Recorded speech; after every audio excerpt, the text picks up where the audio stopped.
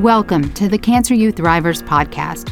My name is Andrea Wilson Woods, and I'm the CEO and co-founder of Cancer You. Join me each week as I interview cancer patients, caregivers, survivors, and providers about their cancer journeys.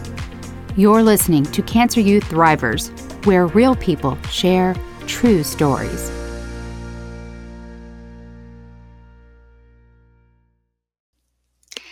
AnnMarie Giannino is parlaying her cancer diagnosis into advocacy, and she is a powerhouse. She works tirelessly to engage the community through awareness programs and fundraising initiatives, and she ensures that everyone who suffers is heard. AnnMarie, thank you so much for coming on today and sharing your story. Thank you for having me. I'm excited to be here. I've been following Cancer U for a long time, so I'm super excited to be part of it. Oh, we are excited to have you too. I feel like I already know you. And then, of course, we talked a little bit before I pressed record. I can't wait to hear your story. So can you take us back to the very beginning?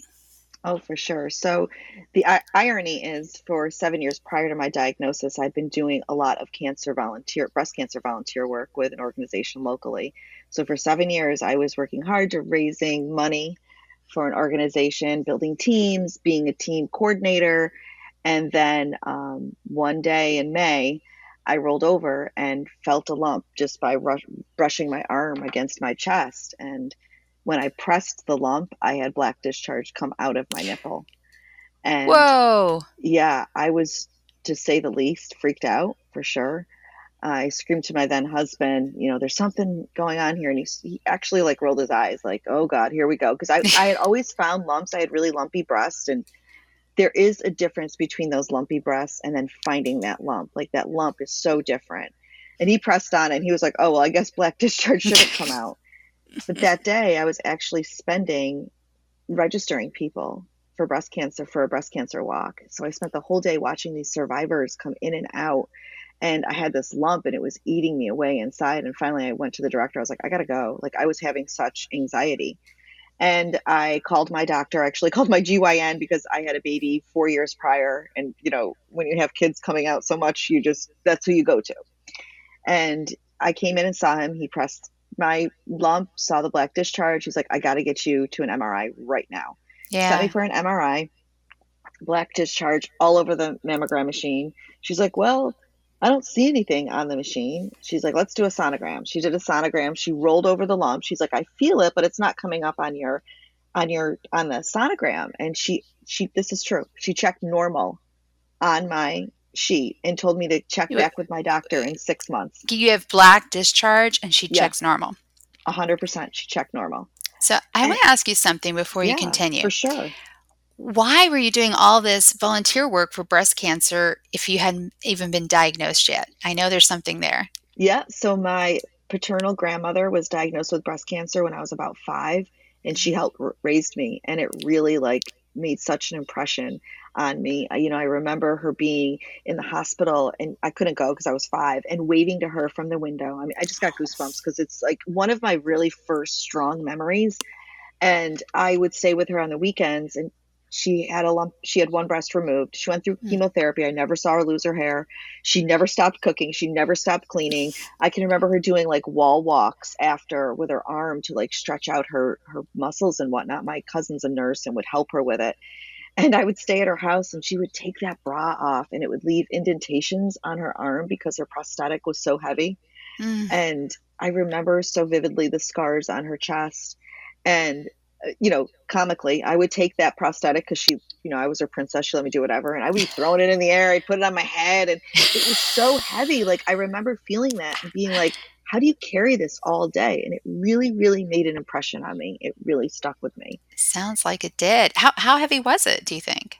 It was heavy. I mean, I used to do prosthetic fitting when I worked for this other company, and they've made prosthetics to be so lightweight now, and airflow is great, but that thing had to weigh 5-10 pounds easy. And she was a big-breasted woman to begin with, but I remember the indentation on her shoulder. I remember feeling it and touching it, and it just really struck me what we have to do to our bodies to get rid of something.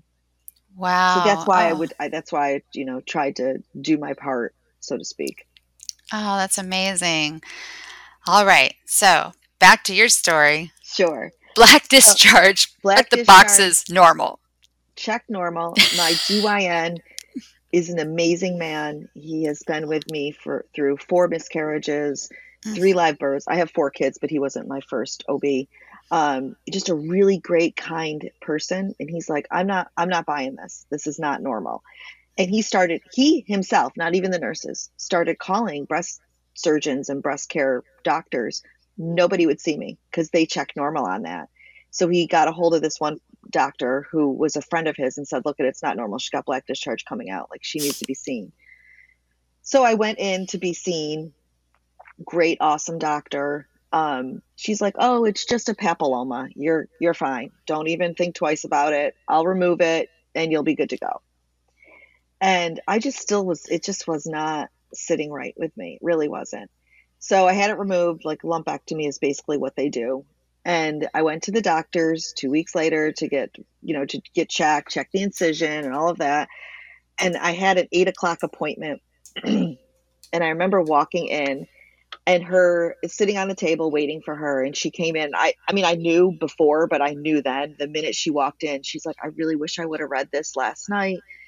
And she goes, I wish you weren't here alone. And I said, why? Because I mm, have cancer. And she's like, yeah, you do. She's like, I'm actually shocked right now. I was 40 years old, which is old, but it's young. it's I, young. I Yeah. was actually, the year before, I was in severe depression and I was suicidal and I hospitalized myself. And it took me a year to climb out of that hole.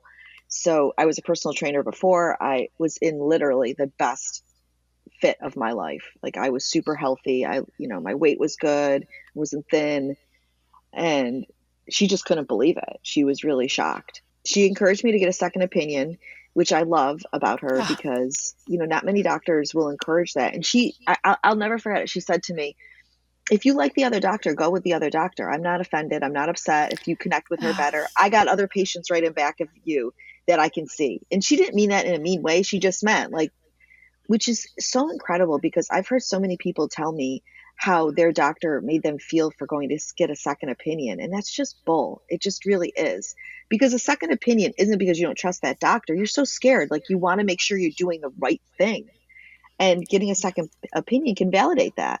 I totally agree. And we always encourage that inside of Cancer U. And what I say to people is if you're getting a second opinion and your doctor pushes back, like you just said, gives you a hard time about it, won't release your records, then you need to get a second and third opinion because that person definitely cannot be your doctor. Um, Absolutely. so it's awesome that it was an oncologist you were No, seeing. she was a breast care doctor. Okay, She was a breast care doctor. and so so you got a second opinion. I got a second opinion. Okay. The doctor that I saw was so blasé about it. She was like, "Oh, you can just get a lumpectomy and radiation and you'll be fine." I had just had a lumpectomy and they couldn't even get it all. So clearly that wasn't an option. And then she said something. She's like, "Your breast might be disformed, but what's the big deal?" And I remember, like, I'm 40, and I don't care if you're 40 or if you're 60, a woman's body is a woman's body. And she just was really blasé about it. I was like, well, she's not the doctor for me. So I stuck with the one that I have. And, to that point, what you said, and I think this is so important, we hire our doctors. They are Yes. actually employed by us. Yep. So if we want to fire them, we can get rid of that doctor. And I think, they come in with that white coat. We're super scared. We're nervous. If they're not giving you a safe place to be able to really talk about what's going on, they're not the doctor for you. It's not Yeah. just about their protocol. It's really creating an environment that I can go there and say, you know what? I have this incision. It's really hurting me. I don't know what's going on. What can I do? She gave me the option if I wanted to do a lumpectomy again and see if she could get out. She didn't feel confident that she could because she couldn't get clean margins the first round. So, Right. and at first she was like, we can do a unilateral mastectomy. And then I had, excuse me, an MRI with dye and the other sides showed a probable benign. Don't you love the words they use? Like, probable benign. It's probably benign. but it's probably cancer. So she recommended I don't even understand that. Like, I know. I agree. it's just like complex cyst. It's complex because we don't know if it's going to be cancer, but let's leave it there. We'll watch and wait and see what happens. I mean, it's just all, we can't do, we have to change the language a little bit here. Yeah. So So what'd you decide to do? I did a mastectomy. Looking One back, breast? Just the nope, one? I did a bilateral Oh, you with did. Okay. implants. She had said to me, and this isn't her fault, it's societal. Who's your plastic surgeon? And I was like, I don't have a plastic surgeon. So I had to go find a plastic surgeon. But I wish more doctors would encourage women to go flat until their body could heal a little bit more Yeah. and process the grieving of it. There is grieving involved in losing your breasts. It's an amputation. There's so much sensation that you lose, and mentally that does play into it a lot. And I really wish doctors would encourage that just a little bit, because I probably would have went flat for a little bit, because after my mastectomy, about a year and a half later, I keloid really bad. And so it's when your scar tissue wraps around and twists and becomes really knotted on the outside. And a lot of people get them. They're very flat. They're not an issue. Mine actually looked like fingers. They were so thick. And Wow. I couldn't even put my arms down. Like, they hurt so terribly bad. And I went to the plastic surgeon for a checkup, and I said to him, these scars are killing me. We have got to do something. He tried silicone strips. He tried irrigation. I mean, he tried literally everything. And he looked at me and he goes, your scars are the least of your problems. Your implants are slipping into your armpits. And they tell you, and anyone who's had implants, breast cancer or not, they tell you, okay, they're going to settle. Well, Andrea, I didn't know what that meant. I never liked them to begin with. They settled all right into my armpits, but I thought that that's what happened. Like, I didn't know. No one tells you these hard parts, right? Thank you, cancer gave me 45 extra pounds at that time. And I had originally wanted the DIP, or a tram surgery, where they take your tissue or your muscle and turn it into breasts. But he was like, where do you want me to pull it from? You're 102 pounds. Like, that's not going to happen. Again, I have amazing breast care doctor and a plastic surgeon. And he's like, did you gain weight just for this? He was joking. He's a super great guy. So I decided to go back and do the DIP. Okay. And that is it's 10-hour surgery, risk of failure. They make them bigger so that they can adjust it. And then 9 months later, I have a whole nother mastectomy because I got to redo the whole breast again. It did help with the scars. And personally, for me, it helped me mentally, because I felt like I got a little bit of myself back. Like, I felt like cancer stole so much, and I was like taking this back. I'm now, of course, covered in scars, but that's, I've learned to accommodate those and not hide them as much as I did in the beginning. Oh, so the implants came out. Implants came out. You had this procedure. What other treatment did you have other than surgery? I had 33 rounds of radiation, which, wow, radiation's so funny, right? Everyone's like, oh, you just had radiation? I'm like, yeah, radiated my body for 33 days. Like, I don't understand how that's just radiation. And, you're laying there on that slab with this massive machine over your head, all alone. You're in that room all alone. They line you all up, and the staff is usually amazing. And my staff was fantastic. They were truly fantastic. But they run out of the room, and I used to yell to them all the time, what? No one's going to stay with me? They leave because it's radiation going into your body. Like, but I had major panic attacks there. And it wasn't just of the radiation. It was of this machine falling on me. Like, it really freaked me out a lot. Through radiation, though, I had a friend who, when I was diagnosed, she said to me, you have too many kids, so I'm not going to ever take your kids. And she's one of my closest friends. And I can't cook. You cook for me, so I'm not going to bring you any dishes. The only thing I can offer you is to take pictures. And we were like, all right, what are we going to do with these pictures? So she took pictures through everything. Like, we had a girlfriend night where they signed my chest, and she was there for all my mastectomies and all my surgeries. And to watch the progression like that is pretty incredible. And she did a lot of pictures where it was just from the neck down. And when I shared them on social media, it resonated with people, because it got a conversation going, right? Yeah. Oh, my scar doesn't go like that. I have an anchor, or my scar's over to the left. And it just got people like seeing that you're not alone in this, and people, our bodies totally change. But she noticed that I had this mole that I didn't have in the beginning. And then during radiation, it came and it went, and it came and it went, and it came and it went. And again, because we don't think about things like that, when I was at the plastic surgeon, I was like, I got this mole. It keeps coming and going. I don't know what the heck it is. And he looked at me and he's like, yeah, moles that come and go aren't good. I got to take that out. And it was basal cell. I swear it was from radiation. I mean, I know I'm a sun, like I love the sun. It's like I need it desperately, but I use sunscreen. Like I may be Italian, but I use sunscreen. So I really believe it was from radiation, which studies show that does happen. I mean, you're giving yourself a sunburn for 33 days. They don't prepare you for that part of it, So I had all these like really weird little lumps and bumps that would happen along my way. I was cooking, and I'm really short. I'm only 4'10", which cracks people up because I'm loud, so they think that I'm going to be bigger than I am. And my stove like comes right up to my chest. And I was cooking one day, not paying attention to tank top because I radiate heat. Took a shower the next day, and I was like, I got shower gel on my chest. And I went like this. It was my skin. I looked down, and my whole breast was burnt. And I called my doctor, and I said, Tony, I think I just burned my boob. He said, yeah, it really does happen. He said, I'm so glad you still don't have the implants in, because when this has happened with implants, it's burnt right. You can actually see the implant. I know several people this has happened to. And he goes, put some Vaseline on it, take a picture, send it to me. I want to make sure that it's not infected or anything. And, if I need to see you Monday, because it was on the weekend, take the picture, send it to him. I don't hear from him. I figure out everything's fine. He calls me at 2:00.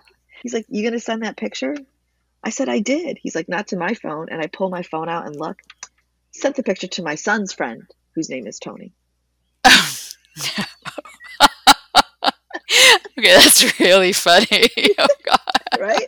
I love telling that story. I don't think my son loves it, but yeah, so I had weird things happen about 6 months after my mastectomy. I was feeling my breast, and I was like, I think I feel a lump. And I called my breast care doctor, and I said, I think I feel a lump. And she's like, what? You just had your mastectomy 6 months later. Come in right now. So I go in, and she feels it. She's like, that's a lump. And I said, well, what do you want to do? She goes, well, we have one of three options. I can send you to the plastic surgeon. He can remove it. We can test it, blah, blah, blah.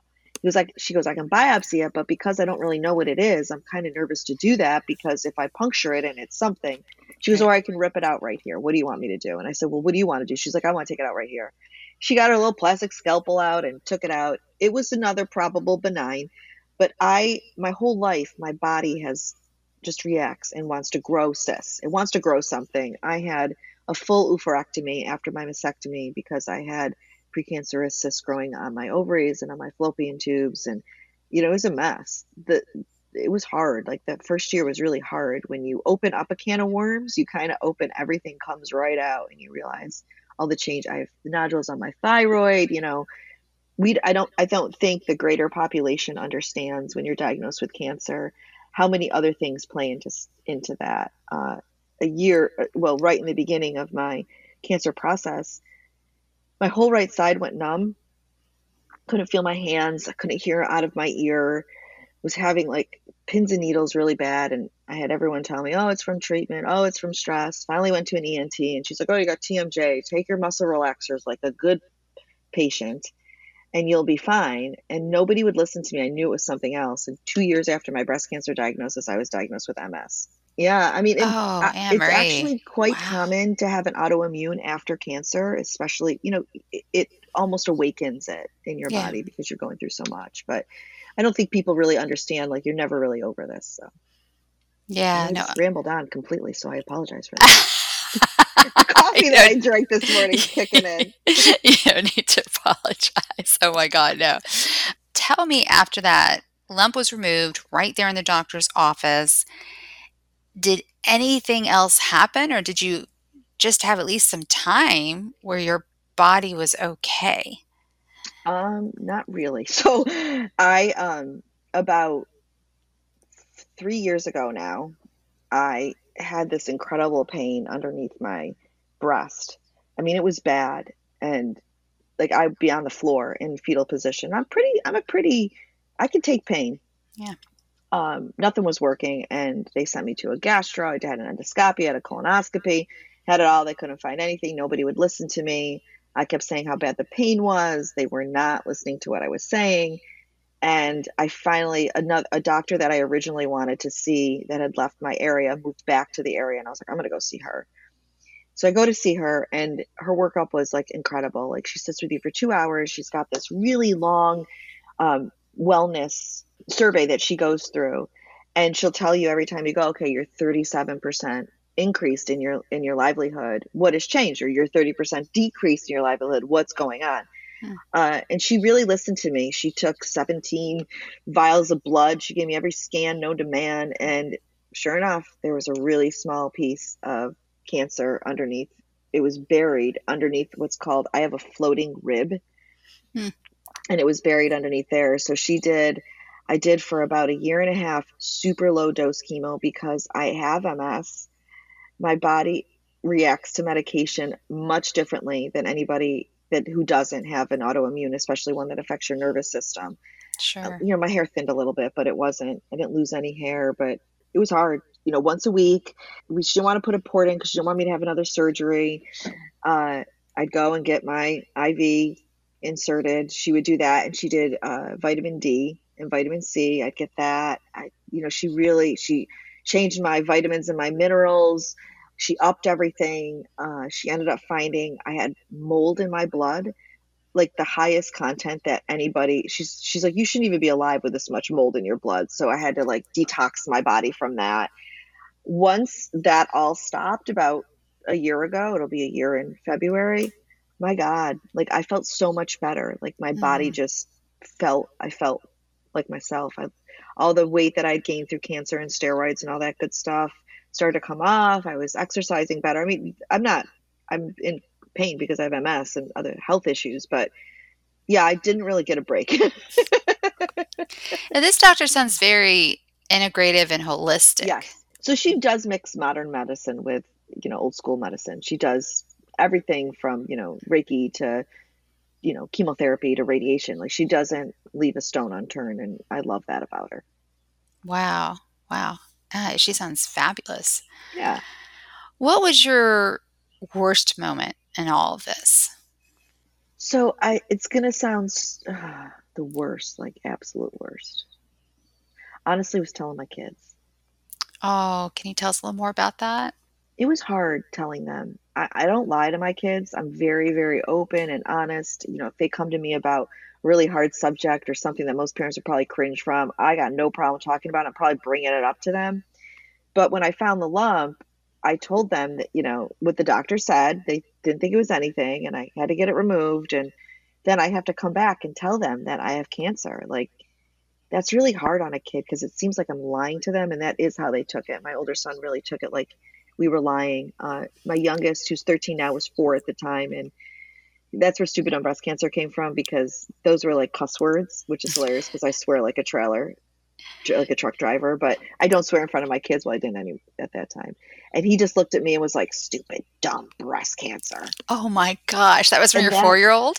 Yeah, that's where it started. But, I do believe you have to, if they wanted to say F cancer, I'd be okay with that, because they need something to let that out. They can't hold that in. There's so much going through their head. My then 6-year-old was just cuddly. He didn't want mommy to get hurt or to be sad. And he also still wanted his good food. He was really worried about who was going to cook what I was. Like, I'm not even kidding. Like, that was a real concern to him because he is a major food snob at 6. Oh my goodness. Oh gosh. Terrible. My 10-year-old at the time was concerned. He's my caregiver. He was funny when I was looking through the pictures that my photographer had sent right after the mastectomy. And I said to him, do you want to see these? He's like, no. He's like, yes, no, yes, no. I was like, Sam, do you want to see him? Yes or no? And he's like, no, I think I do. So I showed him these very graphic images of my then mutilated chest, black and blue, drains coming out. And he looks at me and he's like, oh, thank God. I was like, thank God. I was like, you okay? He's like, Mom, I thought you were going to have 2 gaping holes there. But to a kid, right, that makes so much sense. It does. So, like, I got a lot of grief for showing my kids those pictures, but to them, it alleviated so many fears that they had in their head. So many. But my older son, who lives with OCD, is high anxiety, is a hypochondriac, thinks he has every disease known to man, was the hardest one to tell. And I'll never forget it. He pushed his plate away. You lied to me. How could you Mm. lie to me? Am I going to get cancer because I breastfed off of you? What's our life going to be like? How old was he? He was 12 at the time. Okay, so 4 to 12, 4 kids. Yep. Wow. And he ended up writing a really amazing piece for Marie Claire magazine where he talked about why it was so hard. He was so angry, but there's no cancer in front of him, right? So he was angry at me. He took a lot of anger out on me, didn't want to come see me in the hospital, didn't want to be around me when I had treatment, but it was because I looked sick. Yeah. He saw me, like I said, I'm only 4'10", but he saw me as this really taller than you think, because he always felt like I was taller than. And when he came home that day and I was sitting in this, recliner with these drains hanging out, it was hard for them. And I think that was honestly the hardest part is you rip your kids' innocence away, They're going about their life playing soccer, and then the next minute their parents got cancer. That's scary and it's heavy. Yeah. So I think that was my worst moment. I mean, I could think of other things that were hard, but that was the worst. Actually, I got a lot of messages from people afterwards. Thank you for sharing this with me. Now I understand what my kid's going through. I think my Oh, kid's been feeling the same, because we don't know what kids are going through, right? And our kids want to protect us. They don't want us to see their true emotions through all of this because they're so scared, and they're scared we're going to die. Like sure. that is scary. And I tried to reassure them with people that I knew that had gone through cancer.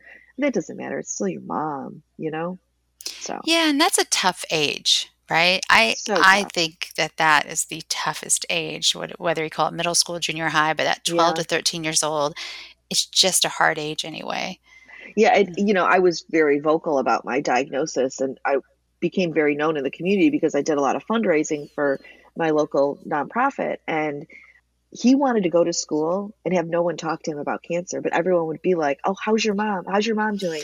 And they all were wearing my stupid dumb breast cancer shirt. So while he wanted to like go to school and just escape it, it was engulfed in him. So and then Mm. he's an overthinker who's a hypochondriac. So he thought he had MRSA, he's had a brain tumor, he's had an eye cancer. I mean, the kid has had everything known to man, but he hasn't had any of it. Is he doing okay today? The pandemic hasn't been great for him. It's kind of the perfect storm, but Mm. super protective of me during the pandemic. Didn't want me to leave the house. Didn't want me to go anywhere. Was, didn't want anyone to be around me. He was extremely protective of the whole situation. But yes, he is doing much better. Thank you for asking. And what was your best moment in all of this? So there's this moment. I had a no crying rule, which looking back, I never should have done that, because when I finally broke down, my whole family was like, "Oh my God, what's wrong? Yeah, What's I'm wrong with sure. her?" They panicked, right? They panicked, and I'm the one that holds the parties. I'm the one that cooks. I'm the one that everyone goes to for everything. And I mean, I got a large Italian family, so when I say everyone, I mean everyone. But my father is extremely emotional. He's a very, very emotional man, Mm. and he wears his heart right on his sleeve. My mom died when I was 1, so he's played that part of mother and father quite well, but he's extremely Oh, emotional. And I'll be honest, like, I had the no crying rule because of him. When I came home, when I found out I was diagnosed, he was watching my 4-year-old at the time. And I walked in and he was like, "Well, what happened?" I was like, "Well, I got cancer." And he started to cry. And I said, "Don't do it. Do not cry right now. I just found this information out. You're not going to cry." I said, "This is my cancer. This is how I'm going to handle it. Don't cry. I don't want anyone crying." He left, of course, sobbed in the car, but I had to have this no crying rule. So right after my mastectomy, I wore stilettos into my mastectomy. It was a nice. power thing for me. Like I said, I'm 4'10", so I've always worn 6-inch heels. 4-inch heels are like flip flops to me. But I needed them. I needed to see that I was going to be able to stand on these shoes again. Like it was almost like a security blanket. So right after the mastectomy, I'd gotten back to my recovery room, and I was like, they wanted me to walk, and I said, "Okay, I'm going to put my heels on." And the nurses are like, "You are not walking the halls in those heels." I mean, they are 6-inch badass shoes, like just beautiful pink glittery. And my best friend's girlfriend or daughter bought them for me. And I said, "Oh no, I'm putting these on." So I'll probably cry saying this one. I put them on, and my dad was there, and he held on to me. He held on to me, but I was like gripping him with all I had. And he was so strong. He didn't cry. You didn't want me to walk in those shoes, but he didn't cry. He just let me like really hold on to him. And I don't think he really understood like I was holding on to him because I like needed him to be strong for me at that moment, and he was. And I think that was my best moment because I, I didn't think my father would be able to not cry, and I needed him to not cry. I only walked about 10 feet, and then they made me go back in. And, I had drains hanging down. It's a funny picture because everyone that looks at it's always like, "Oh, you got great legs." I'm like, does anyone not see the 4 drains that are hanging from me right there? But I guess not. So Well, maybe that they was don't want to see, right? no, they don't. It kind of blends anyways. But that was, I think, my best moment. Oh, God, that's so beautiful. Thank you. And I bet a part of him knew that he needed to be strong for you. I think he did, which is funny because my dad's not really like that. Like he can't help his emotions. But I was super proud of him for doing that. It meant a lot. What is the one thing you wish you had known at the very beginning of your This is cancer journey? so easy for me because Oh, well, good. I can't wait to hear it. yeah, at the beginning part of this, I said to my friend Genevieve, who took my pictures, I said, God, I just can't wait to be done with this. I can't wait to just get these breast removes and just be done with it. I wish someone would have told me you're not done with it because I was so naive. I mean, Mm, I didn't think people died from this still. I didn't know. Like I had no idea. And back when I started blogging 9 years ago, the bloggers that were out were renegades. They were making a change. They wanted a change for research. They wanted a change for language. They wanted to stop talking about mammograms and everything else and flip the page. And I became in this great circle of women who happened to be all stage 4. And you're not done with this. Like I watched them all die. I mean, I sat by their mm. bedside while they were dying. And I wish somebody would have told me this isn't over. Like you don't just have cancer and then be done with it. It's with you for life. Now, whether you're super healthy or not, you still have to go for checkups and you have health issues after. That's what I'm talking about. Your body changes. I had Yeah. no idea about any of that. Like I just thought I was gonna have my breast removed and be done with it. That's not what happened at all. I always say it's gonna suck. It's gonna suck for a long time. It's gonna absolutely suck. But you know what? It's not gonna suck alone. You have this incredible community right here ready to support you. And maybe my story doesn't resonate with you. Maybe Jen's does, or maybe Tracy's does, or maybe Lucy's does, or maybe Joe does because men get breast cancer too. You Right. don't know whose story you're going to connect with. That's why it's so important to do things like you're doing right here to share each other's stories because we never know whose story is going to matter to somebody else. Yeah. Oh, gosh. I love that. Yeah, I just really appreciate you sharing it, I sharing think that when you advice. find out that people are diagnosed, it's so hard now because we know. Like you know what they're going to go through. You know Yeah. it. And you just want to just like hold them in. As I was talking about those people that I became friends with, those bloggers, I became very close with a woman named Sephora, and she was about 3 hours from me. I mean, we became besties. We would FaceTime all the time. Like, I put the computer on the table. She'd eat dinner with us. When it was Hanukkah, we would light candles with her, although I'm not Jewish, but she was. And um, she was stage 4 and she was 34 years old. She never was married, never had kids, and that's just not right. And right before she became uh, incoherent and slipped into a coma, she said to me, "Be my voice."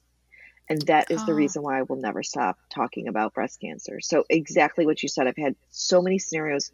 I could just think of them as you were talking about the story and about your friend, and where I've just been like, all right, let's talk about this. Or do you need a card? Do you want me to connect you with someone here? Make sure you go to this resource.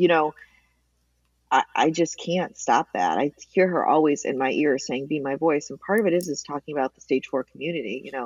As an early stager, you have to acknowledge that because, 30% of us can become metastatic.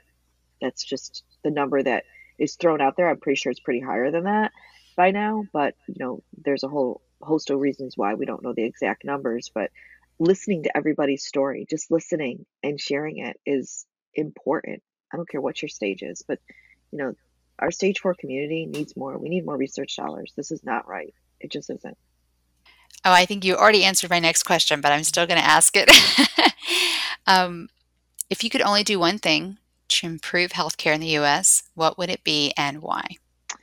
Well, I mean, research is the obvious part, but I'm going with mental health on this because, I have an enormous mental health rap sheet. I'm a two-time suicide survivor. I'm in recovery, and nobody asked me if I needed help. Like, nobody. It was a year out of my treatment. My doctor pats me on the back. See you next year. Sends me on my way. And I remember coming home and just sobbing, like, what the hell just happened to me? Did I have cancer? Like, and the year before I was hospitalized. Like, nobody wanted to check in on my mental health. What is my family's mental health? My kids' no one's checking on that. This is like life altering. And you may not be diagnosed stage 4, but you are facing a fatal illness because you can die from this, Yeah. and no one's checking mental health. That is absolutely absurd. When you're diagnosed, they should say to you, here's this number. I'm going to sit right here. You're going to call this number. They're going to connect you with a cancer mentor. From there, you guys can make a connection. They'll talk you through it. They'll be there if you need support. And then we'll let you know when group therapy is. Because I don't need to do a one-to-one. I mean, I go to therapy, but sitting in a group of people who have been diagnosed with cancer is so much more therapeutic to me because we've all been there. But we Yeah. need more in our mental health for any illness, but especially cancer. Like, every single person should go to therapy during their cancer process. I don't care who you are. I don't care if you think you don't need it. You will eventually, it will hit you and you won't even realize it's coming. That I would say is one of two very common themes that I hear Yep, when I ask that question: mental health and integrative medicine. 100%.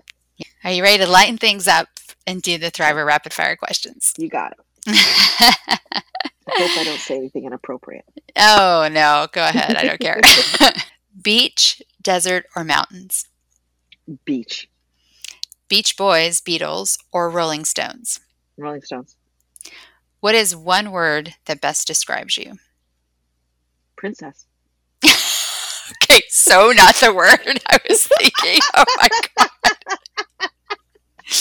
Oh, that's awesome. Okay, I so make not the word. everyone call me pretty princess. Oh, how My kids funny. and everybody.